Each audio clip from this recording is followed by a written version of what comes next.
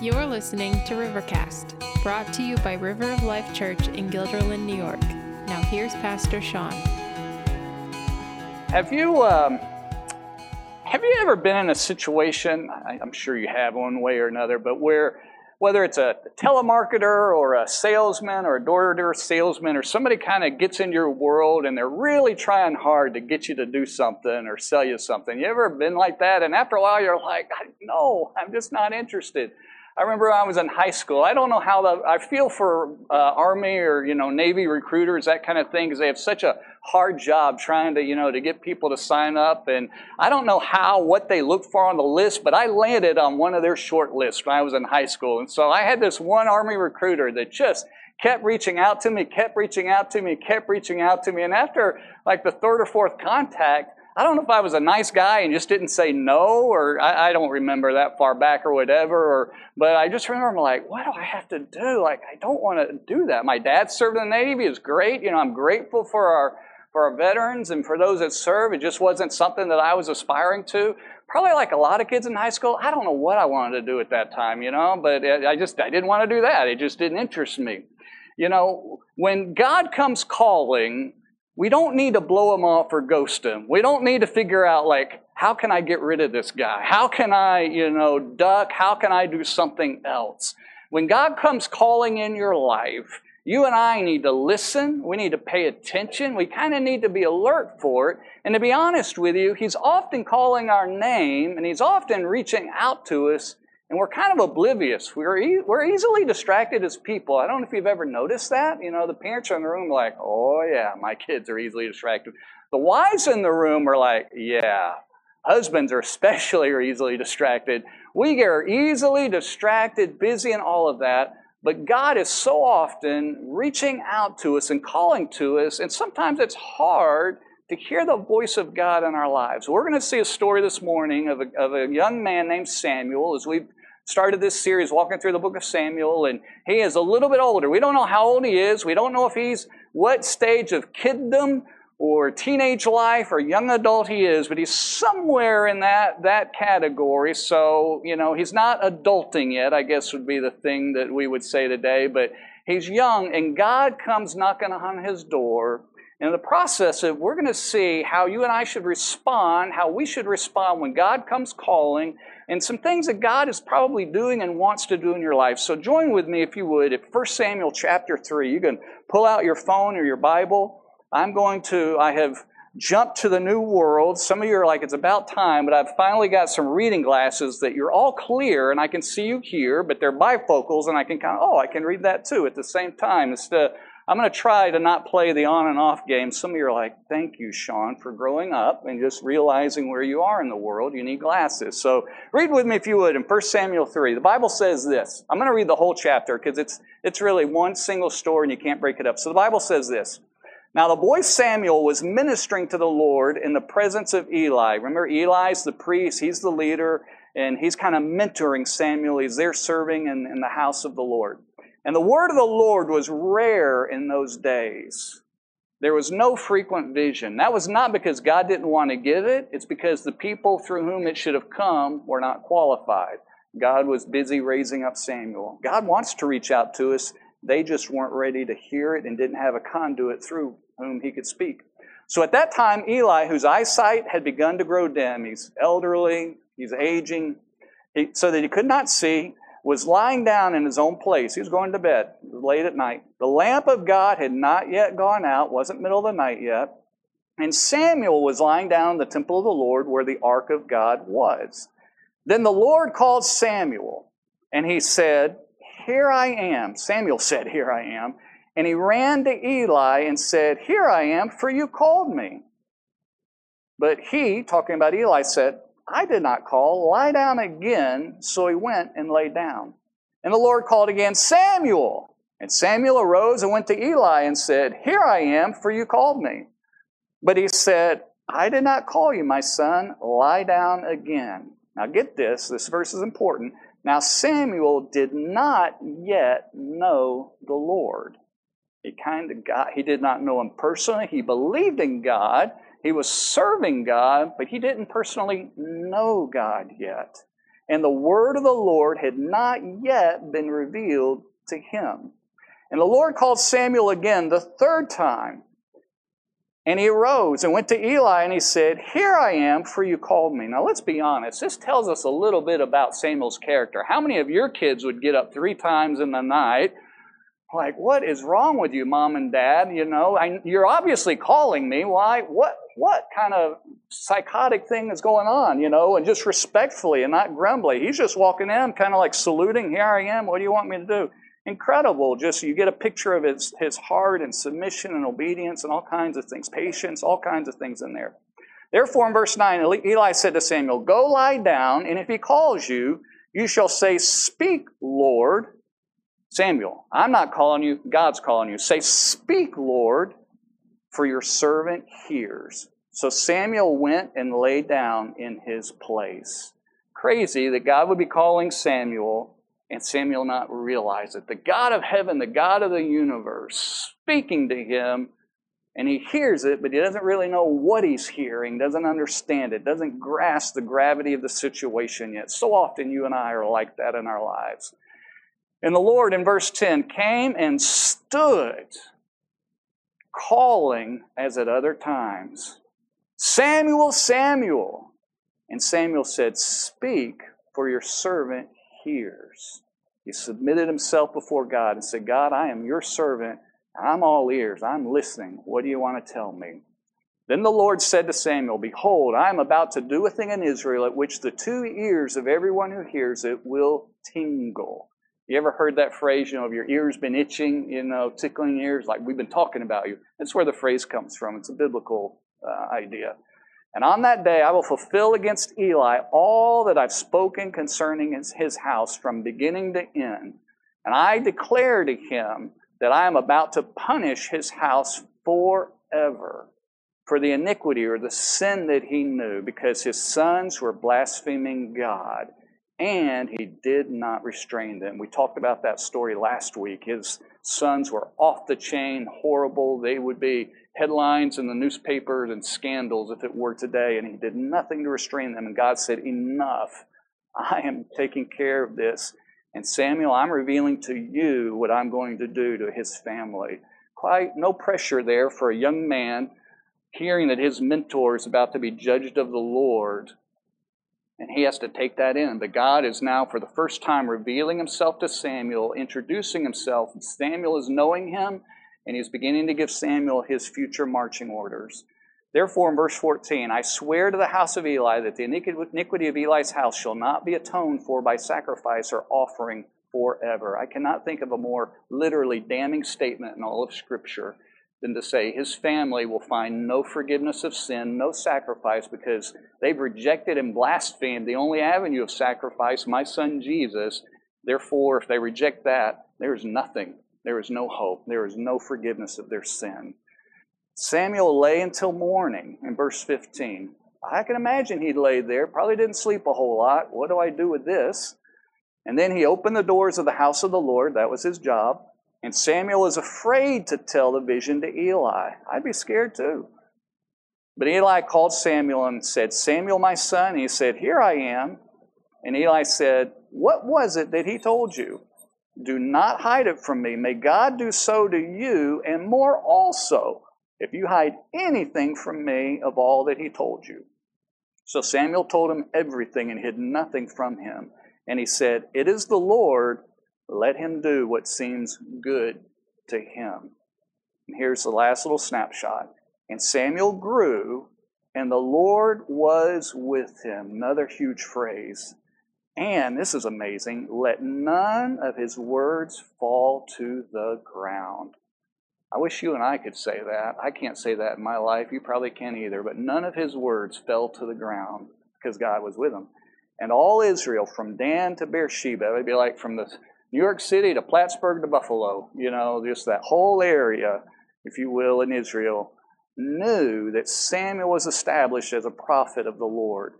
And the Lord appeared again at Shiloh, for the Lord revealed himself to Samuel at Shiloh by the word of the Lord." I've got 3 or 4 things to share with you out of this story this morning. And the first thing I want us to recognize is that God wants us to know Him, not just believe in Him. He wants us to know Him. Folks, there's a difference. We talk about faith. It's easy for churches to talk about faith. It's easy for people of different religions, different Christian denominations, different backgrounds to talk about faith. Well, I believe. Well, I believe. When we all talk about faith, well, I believe. We even talk about that. Talk with people, well, do you believe and where you are? But I want you to know that the Bible goes a step further. Samuel believed in God. He wasn't just going through this because that's what he had to do. Like, this is an obedient, submissive young man who was buying in, and he was opening the house of the Lord. He believed the things that he was hearing, and he believed in God, but he didn't yet know God. There's a difference. See, there is a difference. It's easy to go to church. He didn't just go to church. He lived at the church. His house was in the temple. Like, it was his job. He was there more than any of us in this room, including me. And he believed in God, but he didn't yet know God. He didn't yet have a personal relationship with Him. He hadn't been introduced to Him. There's a difference in our life with that. You see, in our lives, and for the children and the teenagers in the room, especially if you've been brought up in a home that's taught you the Bible, or the church, that talks about it and believes it and kind of lives it, it's easy to kind of grow up with it and you're familiar with it and you're just like, well, I believe that. I understand that. But there's a difference between believing it and knowing the God of the Bible. There's a difference between believing in the God of the Bible versus knowing the God of the Bible. Mom and dad, adults in the room, like, there's plenty of things you might believe in. Maybe it's early football season and you've got high hopes in your team. I'm sorry, Jets fans, for your quarterback that got hurt on, like, wasn't it the first play, the first game of the year? I mean, I really do. I'm like, oh my goodness, seriously, you got to be kidding me. You get a new quarterback, all-star kind of guy and all of that, will make the Hall of Fame. Anyway, and my guess is you were putting like, this is going to be a new year. I mean, we have Aaron Rodgers. He's our quarterback, and Aaron we're going to trust, and gone. You may hope, and we may believe in an individual. We may believe in or hope and that God's going to take care of us, that we believe in Him. But there's a difference between believing in somebody and knowing that somebody. Having a personal relationship with that somebody. Being able to talk to that somebody. Having their cell phone that you can call and text. Having access to that somebody. Samuel didn't have that direct access to God. God had not yet revealed Himself to him. And so what has to happen in our lives that we talk about in so many different ways is that God is real in heaven, and most of the world doesn't really know Him. Even if they believe in Him, that there's this next step in our life that goes beyond just religion, that goes beyond just a faith, even a blind faith, to a step where we, much like Samuel, will say, I want to be your servant, Lord. Samuel didn't understand what we understand today in the New Testament, that Jesus came and He died on the cross for our sins. He didn't understand that His name would be Jesus. He didn't understand all of those, but he was familiar with the sacrifices, and he yielded himself, he surrendered himself to the light that God had given him and to God's authority in his life, and said, you are my Lord of my life. See, that's the same thing that we have to do today. We just do it with a little bit more enlightenment. For you and for me to know God, we have to say, God, I know that Jesus died on the cross for my sins. I know that I'm a sinner. I know that I don't deserve forgiveness. But I know that you love me anyway. And you don't just ignore my sin. You're not just going to sweep it under the rug. You're not going to just love me like my grandmother does, even if I've been not so good or whatever.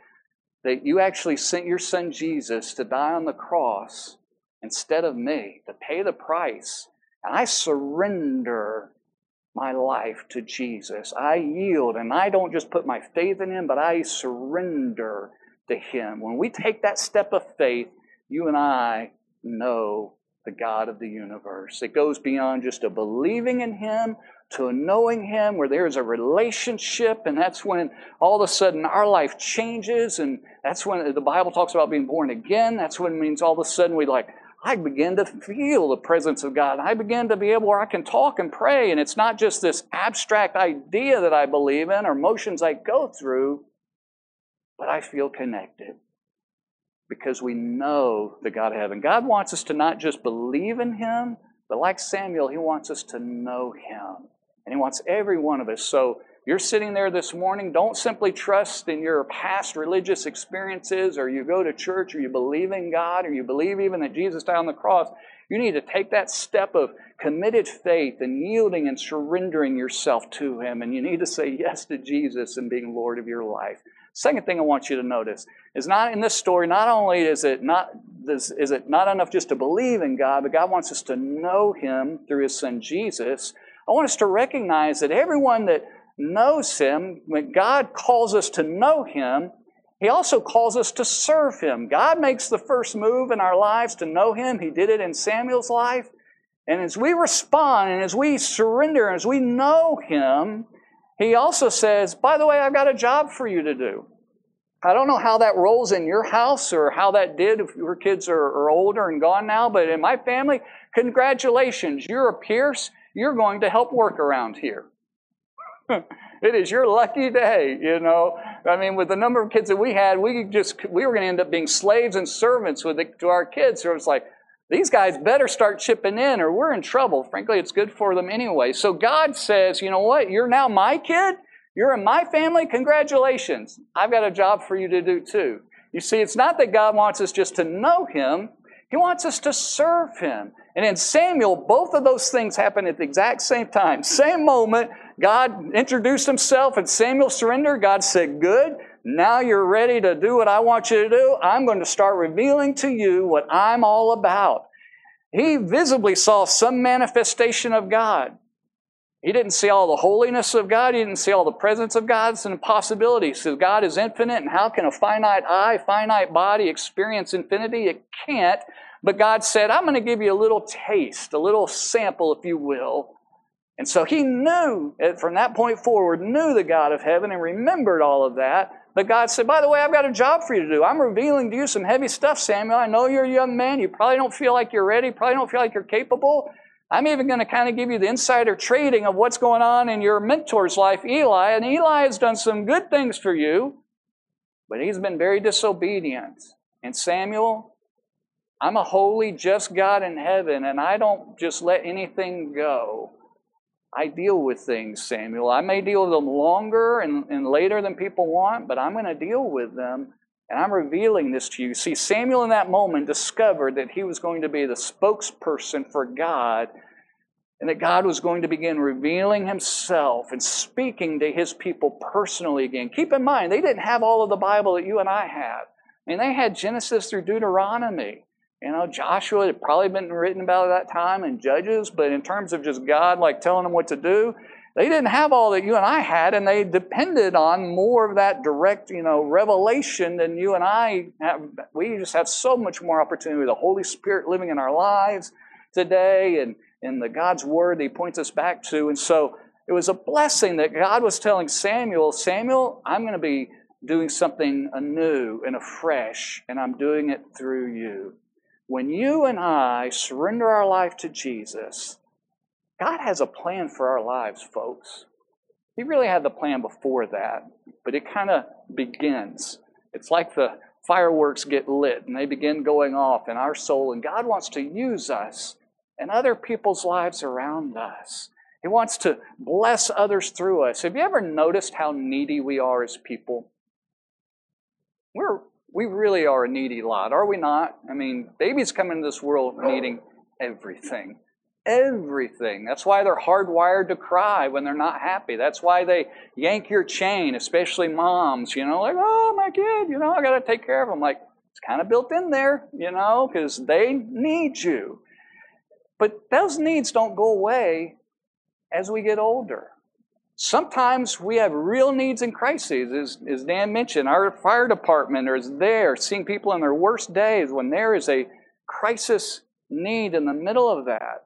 I got the first taste of anything remotely like what they go through. I got when I was like 12 years old. I was playing outside in the front yard where my family lived, and we lived right on a busy highway. I mean, the speed limit was 55, 2-lane highway. And I was outside playing, and I heard this really bad, like, the whole car crash kind of thing. And I looked up, and I saw one of those, not the short dump trucks, but I mean the long tractor-trailer dump trailers, the big ones. And I saw that it had just plowed into a car on the road, and I ran to the car. I was the first one there. I was 12 years old, and the front passenger side wheel of the truck was sitting where the driver should have been, okay? And I remember seeing the person, recognizing her as a teacher in my school, and she had gotten thrown to the passenger side, and just, immediately as a 12-year-old kid, you're just kind of like, your brain kind of goes in overload. I didn't know what to do. Cell phones weren't around, and eventually some others had come, and they came. She made it, thankfully, and was okay. I don't know if she was wearing a seatbelt. Wear your seatbelt. We know that, right? But I don't think she was, and frankly, had she been, I think she would have died. But she needed help. There are some days you and I need crisis help in our lives, right? In different ways. But we all need ongoing help every single day. God made us as people not to be isolated islands, where we really genuinely need each other, whether it's a crisis in that moment or whether it's later on, it's just we need an encouragement and we need the support, or we need a little help, or we're putting on a roof and we just need more muscle along the way. And all of those needs that we know physically, like think about all the stuff that you have to take care of and get done and take care of, that's all a picture of the needs that we have on the inside. We are needy, just as needy on the inside, folks. We can ignore it, we can neglect it, we can think that it's not true, but it is. We can act tough, but it's real. And when God saves you to know Him, He wants you and I to help and to serve others. Sometimes we help them physically, like showing up at car scenes, but He wants us also to help people on the inside. Well, Sean, I don't know about that. Like, I can help people fix the roof. I can make coffee and be nice to them as they come in the door. I can help my neighbor rake their lawn. I can be a good coworker and employee and not complain if it's a bad day, and kind of be a positive help at the workforce. Like, I know how to do that, but how do I help somebody when they're struggling through stuff? Well, congratulations, you're normal, just like me. The first funeral that I ever did, I got to take these off because I'm tired of looking at them. I'll get used to them eventually, but I feel like I'm looking at a lens through you guys. I'm not used to them yet. The first funeral I ever did, I was 23 years old. The first funeral I ever attended was that funeral that I had to perform. And I got the call in the middle of the night, and it was a young baby that was less than 6 months old, and it was a SIDS death. And going to the hospital and being with a family, and all of that in the room with a family, and it's just like, I'm 23 years old. 100% of that was beyond me. I didn't have a kid, I don't think, at that time. I know I didn't have a kid, so maybe I was 22. But you know what I learned in that moment? You don't always have to say the right thing. There's nothing on this planet you can say in that moment that can relieve grief. In fact, it doesn't need to be relieved. People need to walk through it. But you being there, and you being with them, and them not being alone, and having support in your presence, and walking through that in the days ahead, we undersell, we have no clue how significant those kinds of things are in people's lives. See, that's what God was doing. God is saying, hey, I want to reveal myself to the world, not because I'm just great and I think I'm awesome and want people to know me. God's saying, I know this world's a wreck. I know this world is a train wreck. I know that people are really needy on the inside. Sometimes crisis, always chronically, every day. I'm transparent as a husband. Every day I need my wife, guys. Every single day. My wife will tell you I'm really needy. She would say amen to that if she would dare to speak up.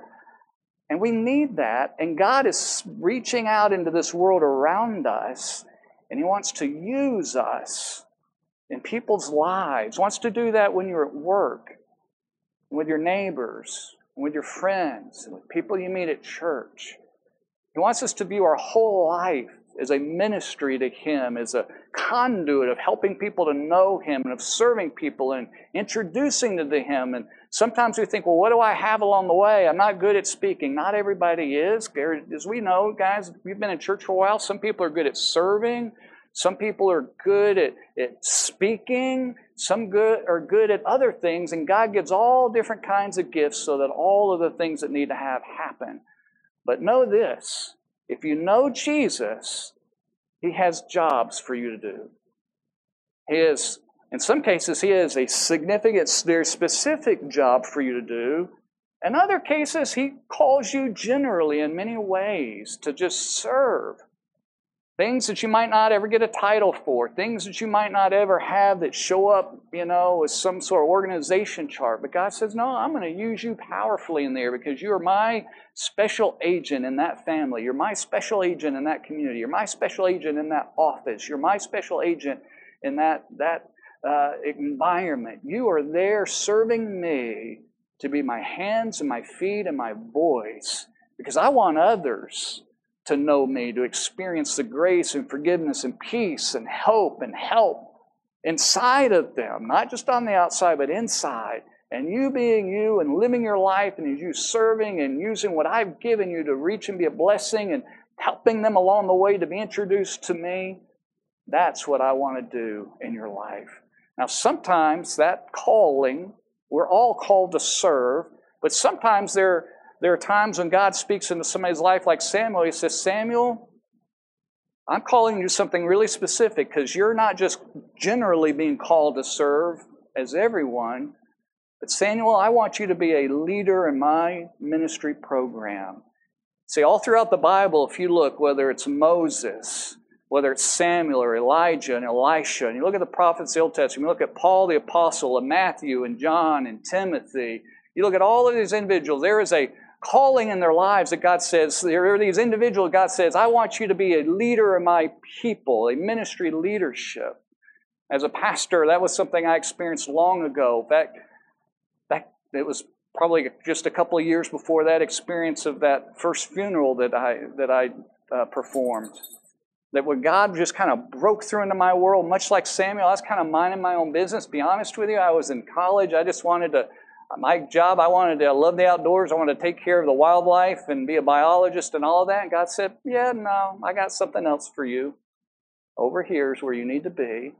And as I began hearing it, I didn't want it. I didn't like it. I'm like, yeah, I don't want to do that. No, God, I don't want to do that. My dad's one of those. I don't want to be one of those. I got other ideas and plans. And God's like, no. And finally, God just worked and worked and worked. So I said, okay, God, yeah, I not only want to do that, I have to do that. I will die if I don't get to do that because that's what is in my heart. And there are individuals, and there may be some individuals here this morning that God is saying, yeah, I want you. I'm calling you in ministry leadership, that I want you ultimately to be a pastor, to be a church planter, to be a missionary, to be a whatever. And we begin getting those inklings and those desires. For some people it's a desire, some people it's a burden, some people, others begin asking, that we need to listen to those. And we need to say yes. You see, with all of us, we need to say yes. With all of us, the ministry that God calls us to, our service that God calls us to, we will all be uncomfortable with it. Do you think Samuel was uncomfortable talking to Eli? And the Bible just said he was afraid. I'd have been afraid. You know, your mentor, the guy that pays your bills, that takes care of you, and that's, all of this, yeah, I'm going to take out his whole entire family. That's not a wonderful message of wanting encouragement and be loved, But when you serve God, you have to do what God tells you to do. So all of us, let me say it this way. If along the way of you serving God, it doesn't push you beyond your comfort zone, you're probably missing something. It doesn't push you to where you're like, I don't know if I'm capable, qualified. Because along the way, the answer is, yeah, you're not. It's beyond you. But God is the one that helps us there. And that's the third thing I want us to recognize. So, know Jesus. God is calling you to know Him. God's calling you, if He calls you to know Him, He wants you to serve Him. It's going to push you beyond your comfort zone. The third thing is that God is the one that qualifies us. He's the one that qualifies us. Look at verse 19. The Bible says this, and Samuel grew, and the Lord was with him. He was with him and let none of his words fall to the ground. We have in our mindset usually of hiring people who are qualified, capable. If you're responsible to hire somebody, you're looking for good qualifications. If you're looking for a spouse, you've probably got a set of qualifications in there along the way. And what God does is He does look for qualifications, but when He looks for qualifications of people around the world, nobody's qualified. Because He's the one who makes us qualified. You see, it was God being with Samuel why Samuel's words didn't fall to the ground. It wasn't just that Samuel was this awesome guy who knew how to keep his mouth in check. It wasn't that Samuel was just this awesome, incredible individual that nobody else in the world can do. It was because God was at work in his life and was with him, not just physically or metaphysically or whatever the right word is beside him, but he was at work in his mind and his heart and his functions and all the things that he was doing, and God qualified him for ministry. Truth be known, none of us are qualified for the things that God calls us to. He's the one that in turn qualifies us. Think like as Dan and I, as we love visiting the fire department. If you've not been through there, if you're part of Guilderland, it's an amazing facility. You're doing an open house on the 8th? You're 10 to 2? I got it? Okay, you are welcome to be a part of it. In fact, if you're interested in the fire department, they would love to talk to you, okay? And they will not hound you like the recruiter did. They'll just say, hey, here's what it is. If you're interested, let us know, all right? But talk to them. But go see it. It's phenomenal in there. But as we talked with them, they were describing some of the certifications they have to go through and the training they have to go through because it's dangerous work. They use equipment and things that I wouldn't even be qualified to back the truck up, let alone I can even know how to grab the hose and all the pressures and everything that they're doing. We were told they have the hoses that are in there 3 miles long. Each truck has hoses on it for 3 miles. That's crazy. Crazy. Anyway, so they want people that are willing and faithful and available, but they are going to qualify you, certify you, train you, equip you, and stages along the way, and testing and experiences and proof and all of that. And God does the exact same thing with us. Too often you and I sit back, well, I'm not ready to do that. Well, of course, you may not be ready for that today, but you can be. And God wants us to be trust Him, to say yes, to put ourselves out there, and let Him walk with us. And if it's a ministry like we were talking about earlier, and then sometimes it's like, well, we need to probably talk to some others and need some other people's help to train us and equip us. And that's really, as a church, that's what our job is. We are really an equipping training center for ministry and life. That's really what a church is. We're not a religious center that says, hey, everybody come in here and get something. We're an equipping center that comes and worships God, but God says, go out and serve and be a blessing in all kinds of ways along the way. So God's the one that qualifies us. Fourth thing, and I'm done. And God is the one then who establishes our ministry. Verse 20, all Israel from Dan to Beersheba knew that Samuel was established as a prophet of the Lord. They knew it. They saw it. They saw the mark of God on Samuel's life. They knew it. Samuel didn't have to stick up his hand, excuse me, you're supposed to listen to me because I got something to say. Hey, I'm a really great guy. And Samuel wasn't over there like, oh, how do I get more followers on my Twitter or X or whatever the thing is? How do I get more, do this? How do I get this? How do I do that? And God's like, no, I'm with you and I'm going to establish your ministry. And they just knew it. You see, when you're a follower of Jesus, and you're serving in the ways that God wants you to serve, God blesses that. And people around you just know. When I knew that particular day, and I won't bore you with the whole story, it was quite supernatural for me, but I just knew that God wanted me to be a pastor. I went and told my pastor, who actually happened to be my dad, and I'm finally like, okay, here's what, I know what I'm supposed to do. And he looked at me and said, son, I've already known that. I'm kind of like, what? How'd you know that? I haven't been talking to anybody, except my girlfriend Susan at the time, just trying to figure it out. And he looked at me and said, son, you know it's going to be hard. And I remember within me, just even teared at that time, said, Dad, I know. I'd lived the life as a pastor. You carry the burdens and people and challenges and opportunities and all of that. But in my heart, I said, I know, but I said, they must hear the gospel. I remember, I don't know if you ever have those moments, but I remember like, where did that come from? Like, that's not something I thought about. Like, I just had such an incredible burden for people. And that people would know Jesus and be saved and experience His forgiveness and His grace and the change in His life just within me. And that's what God had put in my heart. He qualified me. And then when that finally got shared to the church, and by the way, when it involves ministry leaders, like we're talking about pastors and those, God not only tells the individual, but there's always a confirmation in the church body. In fact, for most ministries in general, there's confirmation. People see it like, oh my goodness, you are gifted at that. God has so got you in that. I remember sharing with it, and there was an older man by the name of Walter Snow. He was like 90 years old. This is up in Maine. He lived in the like Brooksville, Brooklyn area of Maine. And he said, what took you so long? And I was just floored. I'm like, what?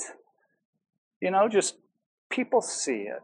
God establishes that ministry. That's what God did with Samuel. That's what God will do in your life as you step forward in those kinds of things. We all serve. Some of the service things we do is just chores and things we got to do.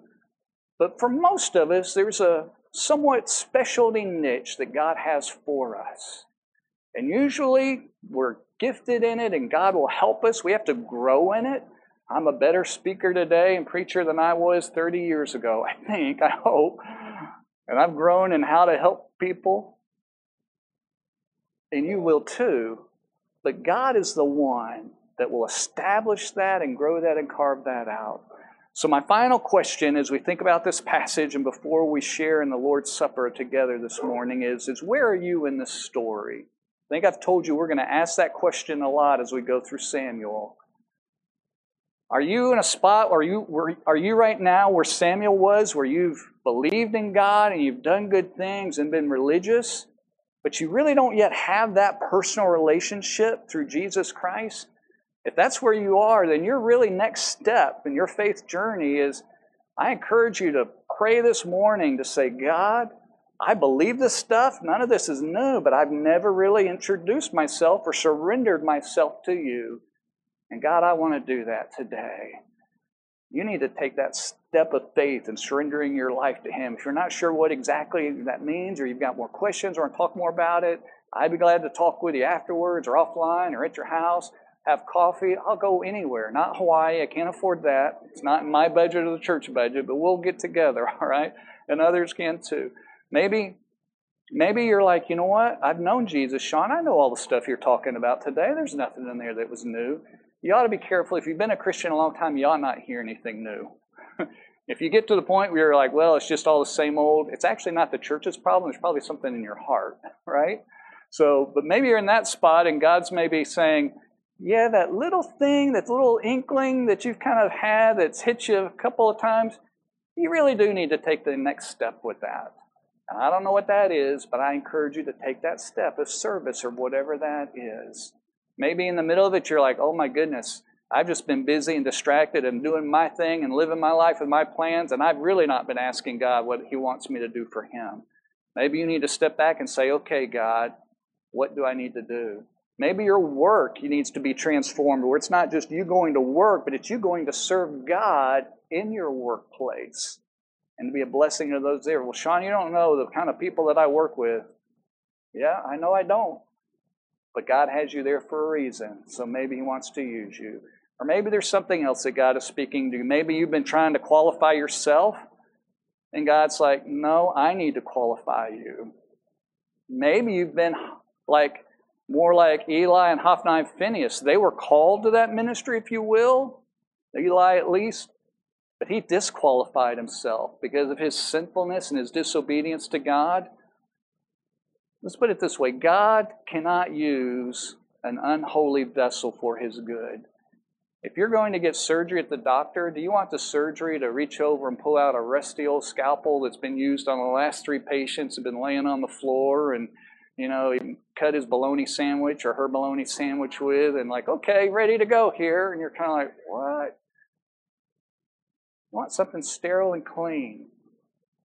God qualifies us, but along the way, when we spend time with Him, we get His character. He makes us holy because we're with Him.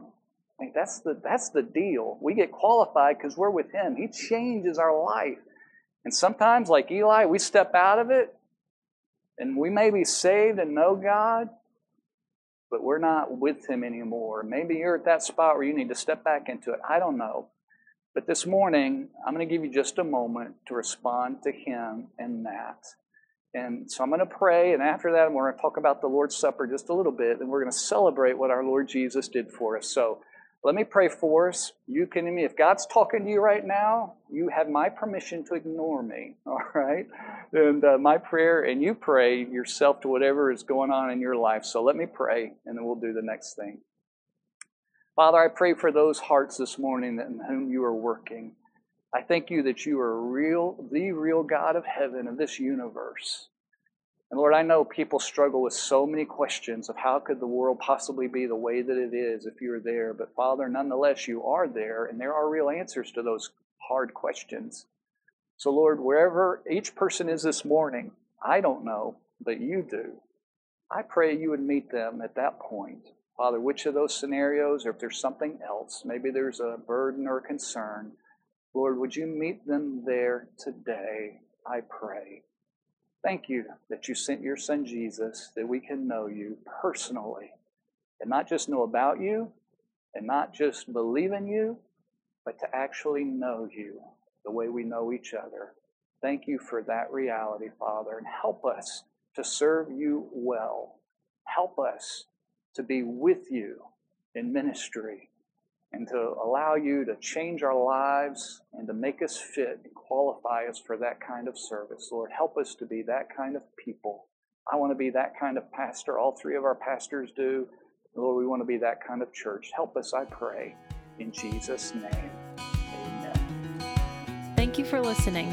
Join us every Sunday at 10 a.m. at River of Life Church, or find us online on Facebook, YouTube, or at riveralbany.com.